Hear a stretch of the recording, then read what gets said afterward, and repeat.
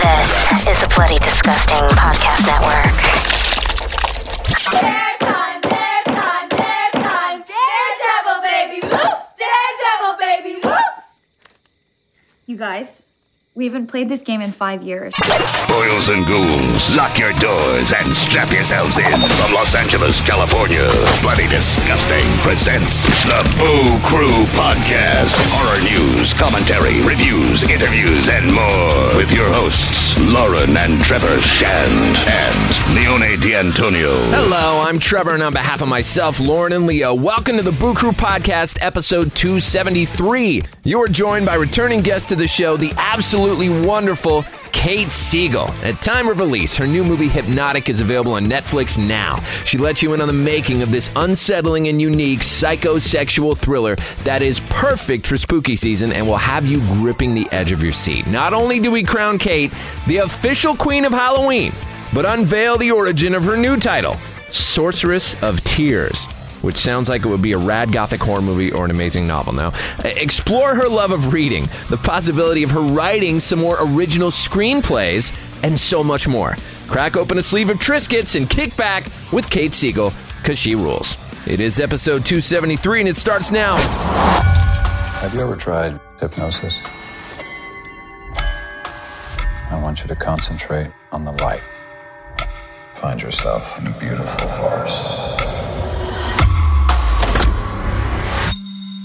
Hello? What happened? How did I get here? The last I remember was being at home sitting at the table. But now, I'm having weird dreams. you're claiming someone used hypnosis with ill intent. Or do it to control me. Whatever his reason, I don't think he's done with you yet. There's no private residence, no employers. The man is basically a ghost. We're missing something. Most of his patients happen to die from extreme fear. This is Gina. It's Dr. Mead. Get it off of me. Get what off? An idea planted in the mind. They know this place.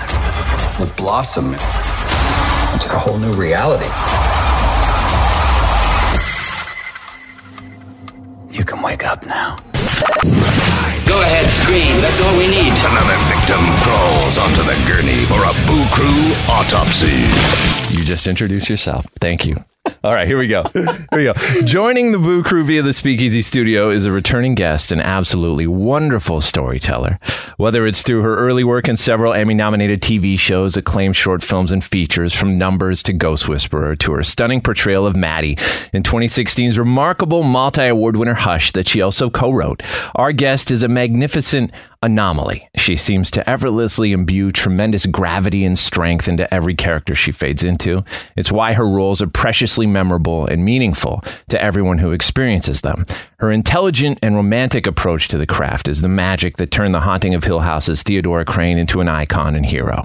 It's why the world seemed to stop when she entered the halls of Bly Manor and gave arguably the best performances in television history through Aaron in Midnight Mass. Definitely the most impactful, and certainly at a time when we needed it the most. Because that's just what she does. She makes the world stop so that we can reflect, meditate, learn, grow, and go on a journey. That's what tremendous actors do. Her latest project is an absolute blast from start to finish, and what a journey it is. At time of release, HYPNOTIC is available exclusively on Netflix October 27th. We are honored to welcome back its star, the illustrious Kate Siegel. Yeah! I mean, that's why I'm on this podcast so much, is for those intros. I just love it. And anytime it shows up, you guys, I'm like, okay, yeah, great. Just for that. I'll talk about anything. Well, congratulations on HYPNOTIC. And with all this amazing Kate Siegel content out, we are crowning you official queen of Halloween. Oh my God, finally. I promise to rule with dignity and justice. And my platform will be vending machines in the cafeteria. Oh, wow. We are in. Vote. Two votes here. So speaking of platforms, on Instagram, and this is something we haven't really talked about, Kate loves books with the number 8, right? Yeah, K8 loves books. I'm a huge reader. I'm more of a reader than like a music listener. So I thought back when we were doing Midnight Mass and including Hypnotic, I read so much on set. I read so much during my downtime. And I wanted to get into maybe sharing some of those book recommendations because I follow a lot of what they call bookstagrams, which is like Instagram book recommendation accounts. Where did your love of reading come from? It started actually, my dad had a full bookshelf of Stephen King, everything that Stephen King had written up to, that date, which was like, I don't know, the 90s. And it was such a intriguing thing. And he had told me, it's really scary. You can't read these yet. You're not old enough yet. And he must have known that's such a trigger for my stubbornness. I would sneak down into the basement and read at night when they were sleeping. And it became this thing that was almost transgressive. And so it always feels like slipping into a portal whenever I read. So it's meditative. In what ways do you find that reading helps make you a better actor? Acting, I think great acting is all about creating the emotional experience in the viewer. So a good actor can create a real emotion in themselves when there's not an external stimulus, but a great actor creates a legitimate emotional experience in the viewer when there's no real emotional stimulus except for the show. And reading taught me how to dive so completely into a character that I could start creating emotions in other people, give them an actual emotional experience. And so when I approach a character, I don't necessarily think of it as what I want to see on the screen. I think of the thought processes, the inner monologue, the way it would look on the page. And so that kind of depth of thought, I think, really helps inform my acting choices. Would you say there's one book in particular that changed your life the most or was most impactful? Yeah. The Stand by Stephen King. Yeah. I'm on a crusade currently, which is that I think in general, horror as a genre in film, TV, and books isn't taken seriously enough. People tend to push it to the side like it's a secondary character or like a nerdy kid at school. They don't take it seriously, but it's such an important genre in our experience of the world. And I think The Stand is one of the great American novels. I truly do. In the same way you would call East of Eden by Steinbeck a great American novel. The Stand deals with Americana in a way that is addressed through horror, which makes it accessible, which makes it understandable. You have complex characters going through intense circumstances. And when I read that and I realized a book could be both enthralling and also teach you intense lessons, that's the stories that I seek out as an artist to be a part of. Would you ever want to write a book? God, no. God, no. I you would be so good at it. No, you say that, and that's so kind of you. But I am so, I can be flighty with my art. I want to focus on one tiny thing at a time, which is why I don't want to direct, because that's too much multitasking. My life, and you guys know this, you have kids, my life with multitasking with children, it burns my brain out. And so I like my job to be one focused task. Writing screenplays, you wrote Hush or co-wrote Hush, which was an incredible job. Is that a side of you that you want to delve into, or is that something you're working on now? Are you working on screenplays and writing any ideas down or thoughts? I do. I'm writing right now. I've written a pilot for a TV show. Oh, amazing. And I'm writing a little bit. It is writing for me is not the same escape as acting. Writing for me takes focused attention. And with being the queen of October and ruling with justice, I don't quite have the time right now to sit down and focus my brain to the written word. I hold it in such reverence that maybe I'm a little scared as well. Sure. No, I get that. That said, when and how did you even make time for Hypnotic with your busy production schedule over the past while, and as well as the pandemic making things not any easier? I was so excited when the script for Hypnotic was sent to me.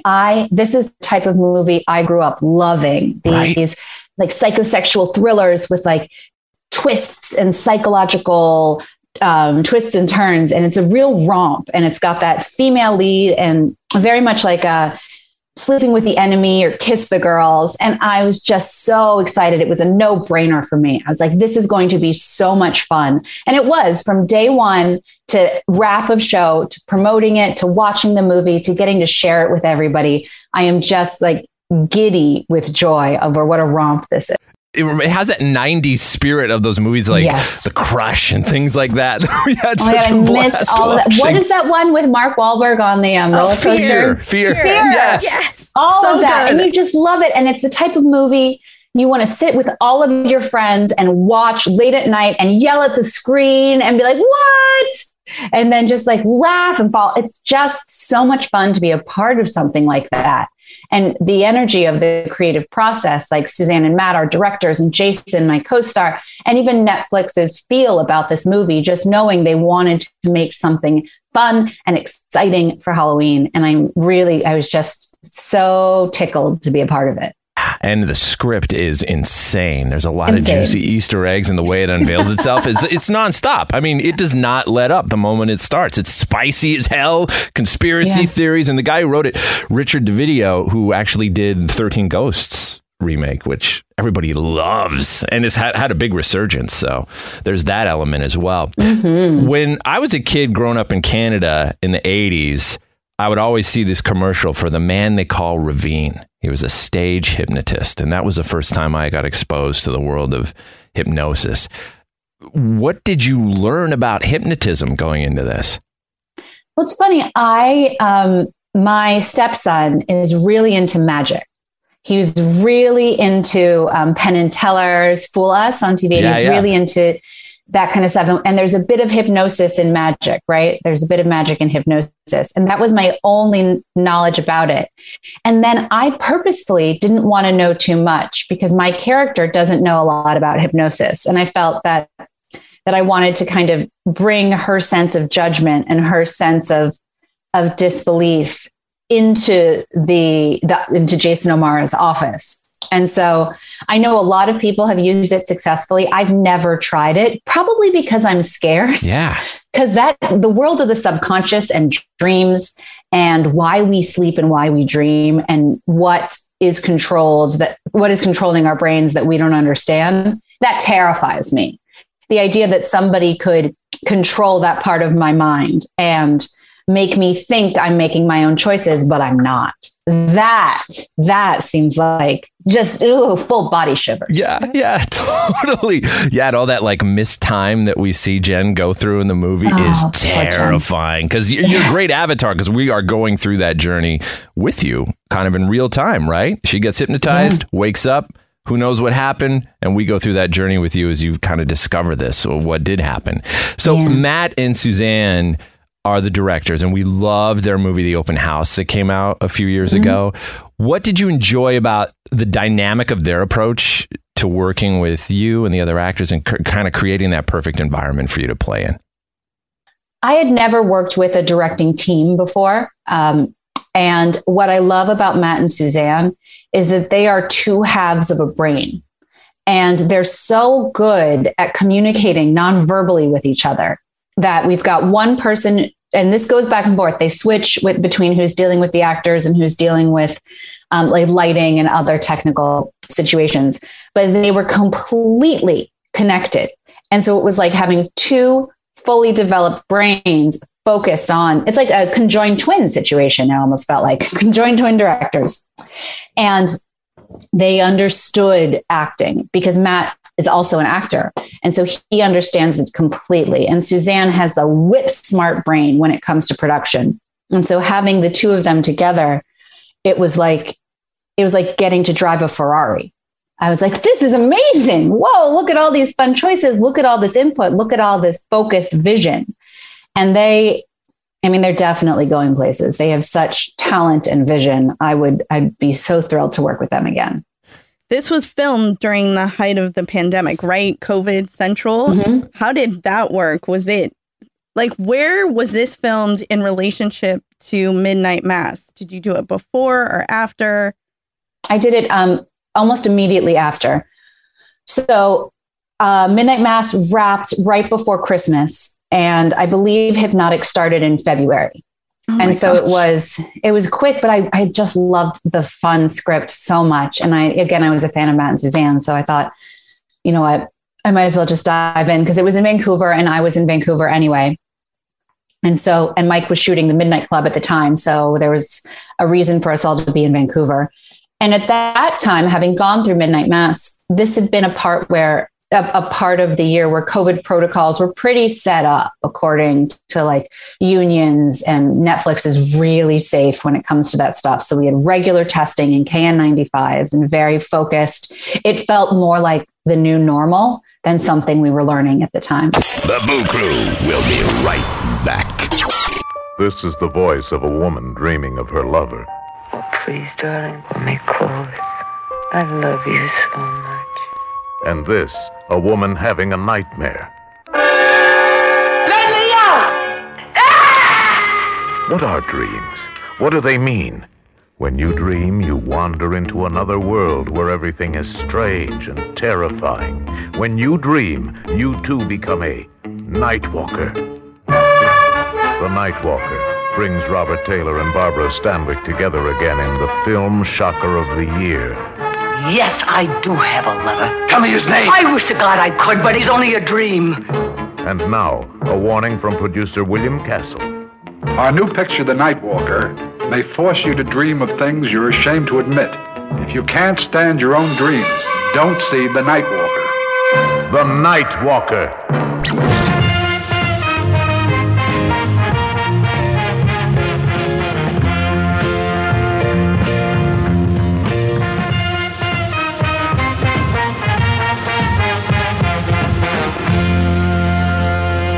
Tell us about Jen. I mean, she is such a great character. She's got that former relationship with Brian that's got some trauma in it. She's between jobs when we meet her, which is where a lot of us are right now. There are quick scenes thrown in like that communication or things that communicate so much about how she's very protective of those around her. We see that in some of this writing. She's strong, but she's also freaking hilarious. She's got an amazing sense of humor, which makes her really likable and charming.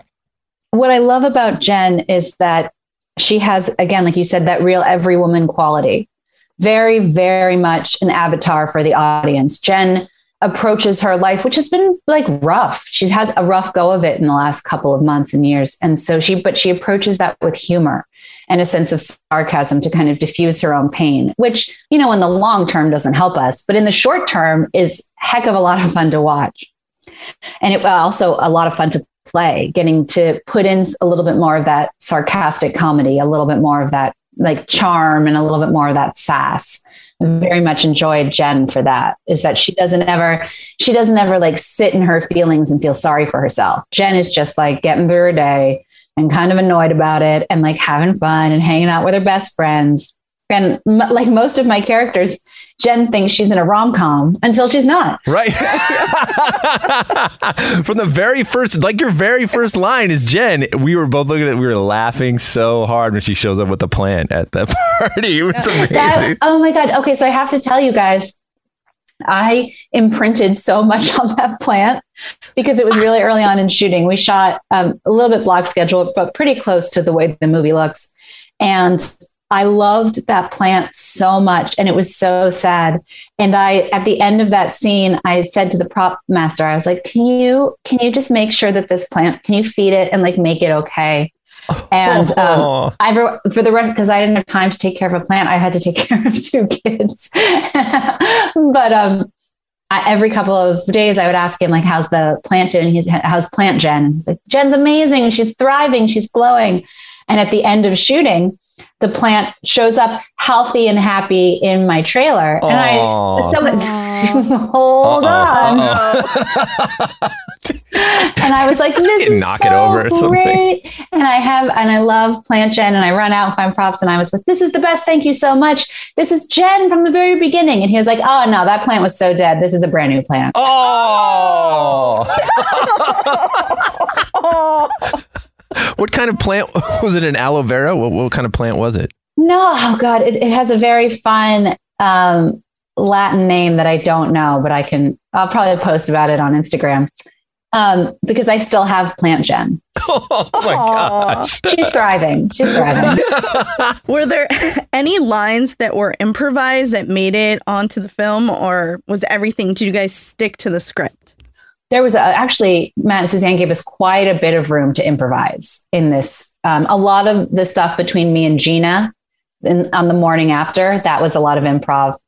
They let me drop in a lot of sarcastic one-liners, but it's hard. Like when I watch the finished film, there are slight moments of it, but for the most part, we're sticking to the scripts. But during the creation of the scenes, there was a lot of improv, and I can always point out where it was allowed, where we were allowed to kind of fly off for a little bit. And Jason O'Mara is so charming, but creepy as hell. But he does it in a very suave way, and it makes him really unsettling. And not to spoil anything, do we trust him? Do we not trust him? Secrets are going to be revealed, but we do end up in some very tense scenes with the guy, and he is a master. What did it feel like in the moment to be the focus of that intensity? It is exactly what you said. It's a huge tsunami of attention. When Jason turns his spotlight on you, it is very bright. He's got that young Anthony Hopkins feel to him. And I loved it, but there's nowhere to hide. Like Jason is a truth rocket. Like he wants to find the real moment. And if it's false, he's going to throw something that gets you off that beat. He's one of my favorite dance partners I've ever had. It's always real with Jason. He's always playing like top level tennis with you. And he's also a blast on set, which I've started posting some of these behind the scenes videos. Saw some, and I just would annoy him so much. It made me so happy. And I think it was how I counterbalanced the intensity you talk about in the film. Yeah. Because I would really he would wash over me, and Jen, is like just completely swept away. And some really intense and difficult moments happened to her. And I think the way I would get back at him was like a little sister by just recording him during prep. There's somewhere I go into his trailer. I'm just just bugging him like his kid sister. How did you build those scenes where the terror for all of us is that total lack of control, and you're there catatonic in some moments, and the thing that you experience in Dr. Graham's office, for instance? How do you go there and go all the way, but in a delicate manner that feels real? So a lot of that for me is the conversations I have with my directors ahead of time. Sure. I get remarkably specific with those conversations. So in the moments where I was paralyzed, that's a mental thing. He hasn't put a paralysis in me. So Matt and Suzanne and I would dig real deep in there and be like, well, can I move my eyes? Obviously I can breathe. Obviously, breath is a part of it, but what is Jen's understanding of paralysis? So we decided that it was she would have felt it, everything in her muscular skeletal system. So everything in her nervous system would still work. So breathing and blinking and sweating and things like that. Just the true understanding. So I knew exactly where my boundaries were, right? And then in Dr. Graham's office, I was like, what is the trigger he actually gave? And we decided that it was because he has these very specific phrases that the idea was he wanted that my tongue would swell up so that I couldn't speak if I tried to tell people what happened. And so in knowing that specificity immediately before the scene, and then I create as much of a safe space as I can in the moment, which I normally do by joking around a lot and being goofy. So that if I feel like I've embarrassed myself before they call action, no matter what I do after action, it doesn't really matter. Right. So I'll be doing silly dances and really just getting rid of any inner critic. And then this is the hardest part, is that once they say action, you kind of have to let everything go, all the plans, all the conversations, and just kind of see what happens. And also know that this is my film is way different than stage. If it's not great, they'll just do it again. And so I have to let myself off the hook of having to be perfect over and over and over again. And we try it. And then once I've found that the directors I work with, once they understand the way I kind of work with this goofiness before and around action and cut, and then I'm real game to try anything during those moments. And then it starts to be really collaborative. Most directors really like that because I'll do whatever. And they'll be like, that's so cool when your eyes rolled back. Can you get them even further? Or like get your hands up into frame, and we'll all just start really playing with it. There's a moment, one in particular I could think of where it's an insane continuity thing. I don't know how you did it, but there's like one tear and it kind of goes between two scenes. You're the same person in the same place, but everything around you kind of changes. Yeah. But you look exactly like you've preserved the emotional continuity. Is there a magic trick behind that? Do you know what moment I'm talking about? It involved the red dress. I do. Yeah. And I am, I'm deeply sorry to tell you this, guys, but I can cry from either eye, any number of tears, both eyes, sob on command. Wow. How? What is it? How do you get yourself there? I can tell it has nothing. This is such a inside baseball moment, but and once I've done my prep work and all of that stuff, but for exactly what you're talking about, where the continuity of emotion is important. And I know that I want the scenes to edit together. So I'll think to myself, like, well, it needs to be one tear, and it needs to be like, if I'm turned, it needs to be camera side. So it's my left eye. And, so not every time, there are moments in Hypnotic and there are moments in Midnight Mass where it's just kind of floodgates open. But for stuff like what you're talking about, where it is a real close up and it really needs to match, it's a combination of holding my breath and you kind of flex your sinuses on the inside, and then letting my mind at that same time drift to something that makes me sad. And that combination of things will well up tears, and then I can kind of control. It's just a thing. It's what makes me the queen of October. Oh, hell yeah, right? You're a sorceress of emotion. A sorceress of tears. And like, you guys, I have to tell you, it really frustrates my husband because sometimes I'll just be in a mood and I'll be getting hot dogs or something. And I'll be like, do you want mustard or ketchup? And he'll be like, oh, I don't even like mustard on hot dogs. And I'll just look at him and I'll hear the Newton Brothers score in my head and I'll just cry one tear. And I'm like, how dare you? Oh my God. That's like, incredible. I'm truly unbearable in real life, but it works for movies. It's like a secret weapon. Yeah, it is. It's incredible. In mentioning that tear and a bunch of other ways that this thing is shot, because I think that's important to bring up, is the mechanics of how this piece is shot. There's lots of 70s Palma techniques that we don't see a lot of. Split focuses and deep focus shots and Dutch angles, all these wonderful things. Can you comment a bit on the interesting voice of the camera in Hypnotic? That is 100% Matt and Suzanne. They knew exactly, that's where their point of view really came across. And as they move forward in their journey and they get a little bit higher of a budget and they get a little bit more freedom, I think they're going to be moving towards real Fincher-esque techniques because they love that. They love that Oculus camera with spinny spin. I'm using the real technique terms like spinny spin and the split diopters, and you use a wide angle lens close up. And this is where technique creates emotion, sort of like similar to what I was doing with the crying one tear. They can make the camera movements create emotion in people, like discomfort. And there's a certain moment in when Mead takes me out for coffee, and it's the first time we've decided he's used his trigger phrase so that the Jen that is like Amy starts to come out. And you see in this scene, I go from being like Jen to being this kind of more bubbly, sweet, flirty thing. And when that happens and he touches my face and takes the eyelash off, Matt and Suzanne do something called jumping the line, which is when you have, that's in layman's terms, it's so your eye lines match on both sides. So it feels like the two people are looking at each other when they talk, even though they're single shots. But if you cross the line like that, it creates a sense of something has changed. We don't know what it is, but I feel uncomfortable. And so Jason and I could continue playing the scene as if we were on a date, like just cute and sweet. But the camera work did the work of making the audience feel uncomfortable.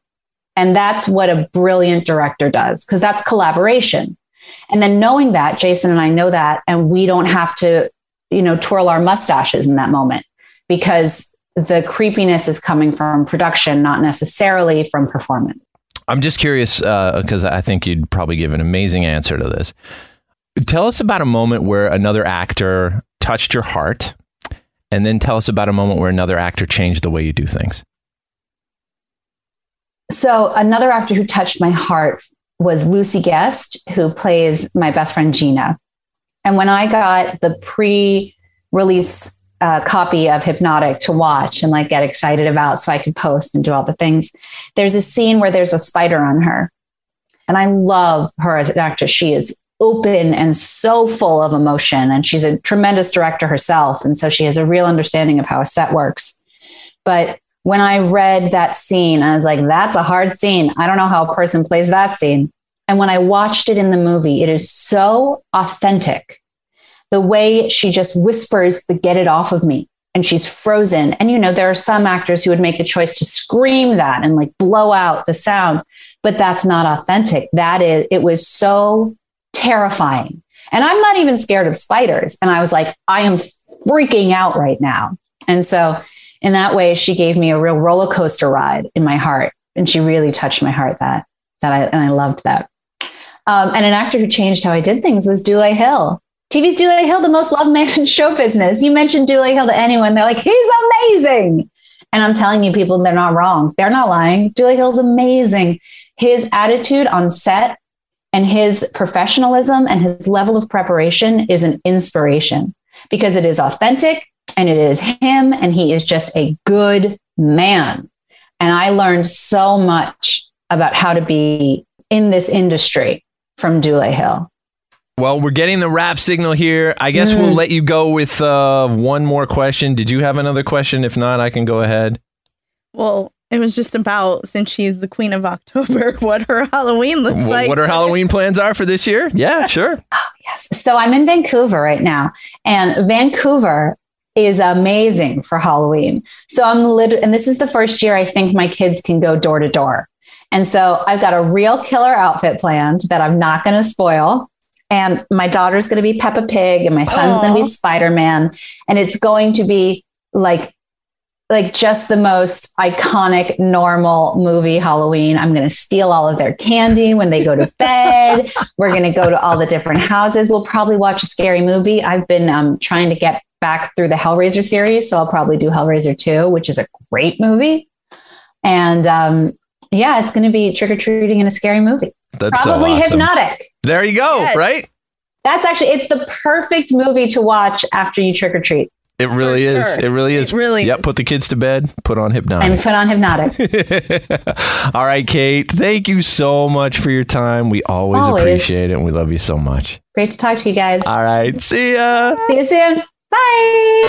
That was the Boo Crew Podcast, episode 273. Special thanks to our guest, Kate Siegel. Follow her at Kate Siegel Official on Instagram. At time of release, check out her new film, Hypnotic, available on Netflix right now. Production tracks for this one provided by Powerman 5000. Till next time, it's the Boo Crew saying, sweet screams.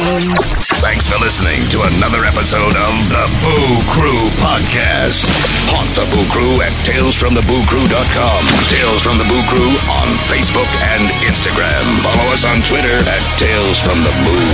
The Boo Crew is Lauren and Trevor Shand and Leone D'Antonio. The Boo Crew is produced by Lauren Shand, chopped and sliced by Trevor Shand. The Boo Crew is a TSP creation, part of the Bloody Disgusting Podcast Network. Bye. The Bloody Disgusting Podcast Network, home of the Boo Crew. For horror-centric interviews, SCP archives, weekly full-cast storytelling, horror queers, genre commentary from an LGBTQ perspective, and creepy. For disturbing and terrifying creepypastas. Listen free wherever you stream audio and at bloodydisgusting.com/podcasts. Murder in America is a true crime podcast that covers stories from all 50 states, including stories of mass shootings, serial killers, and lesser-known murders. Do you find yourself doing more research after listening to a true crime show? Well, Courtney and I used to do the same thing, and that's why we created Murder in America. Our podcast dives deep into each case. Our storytelling will make you feel like you're right there within the case with us, watching it all play out, and we do not shy away from the graphic details. If you're a fan of true crime, then listen to Murder in America on Spotify now.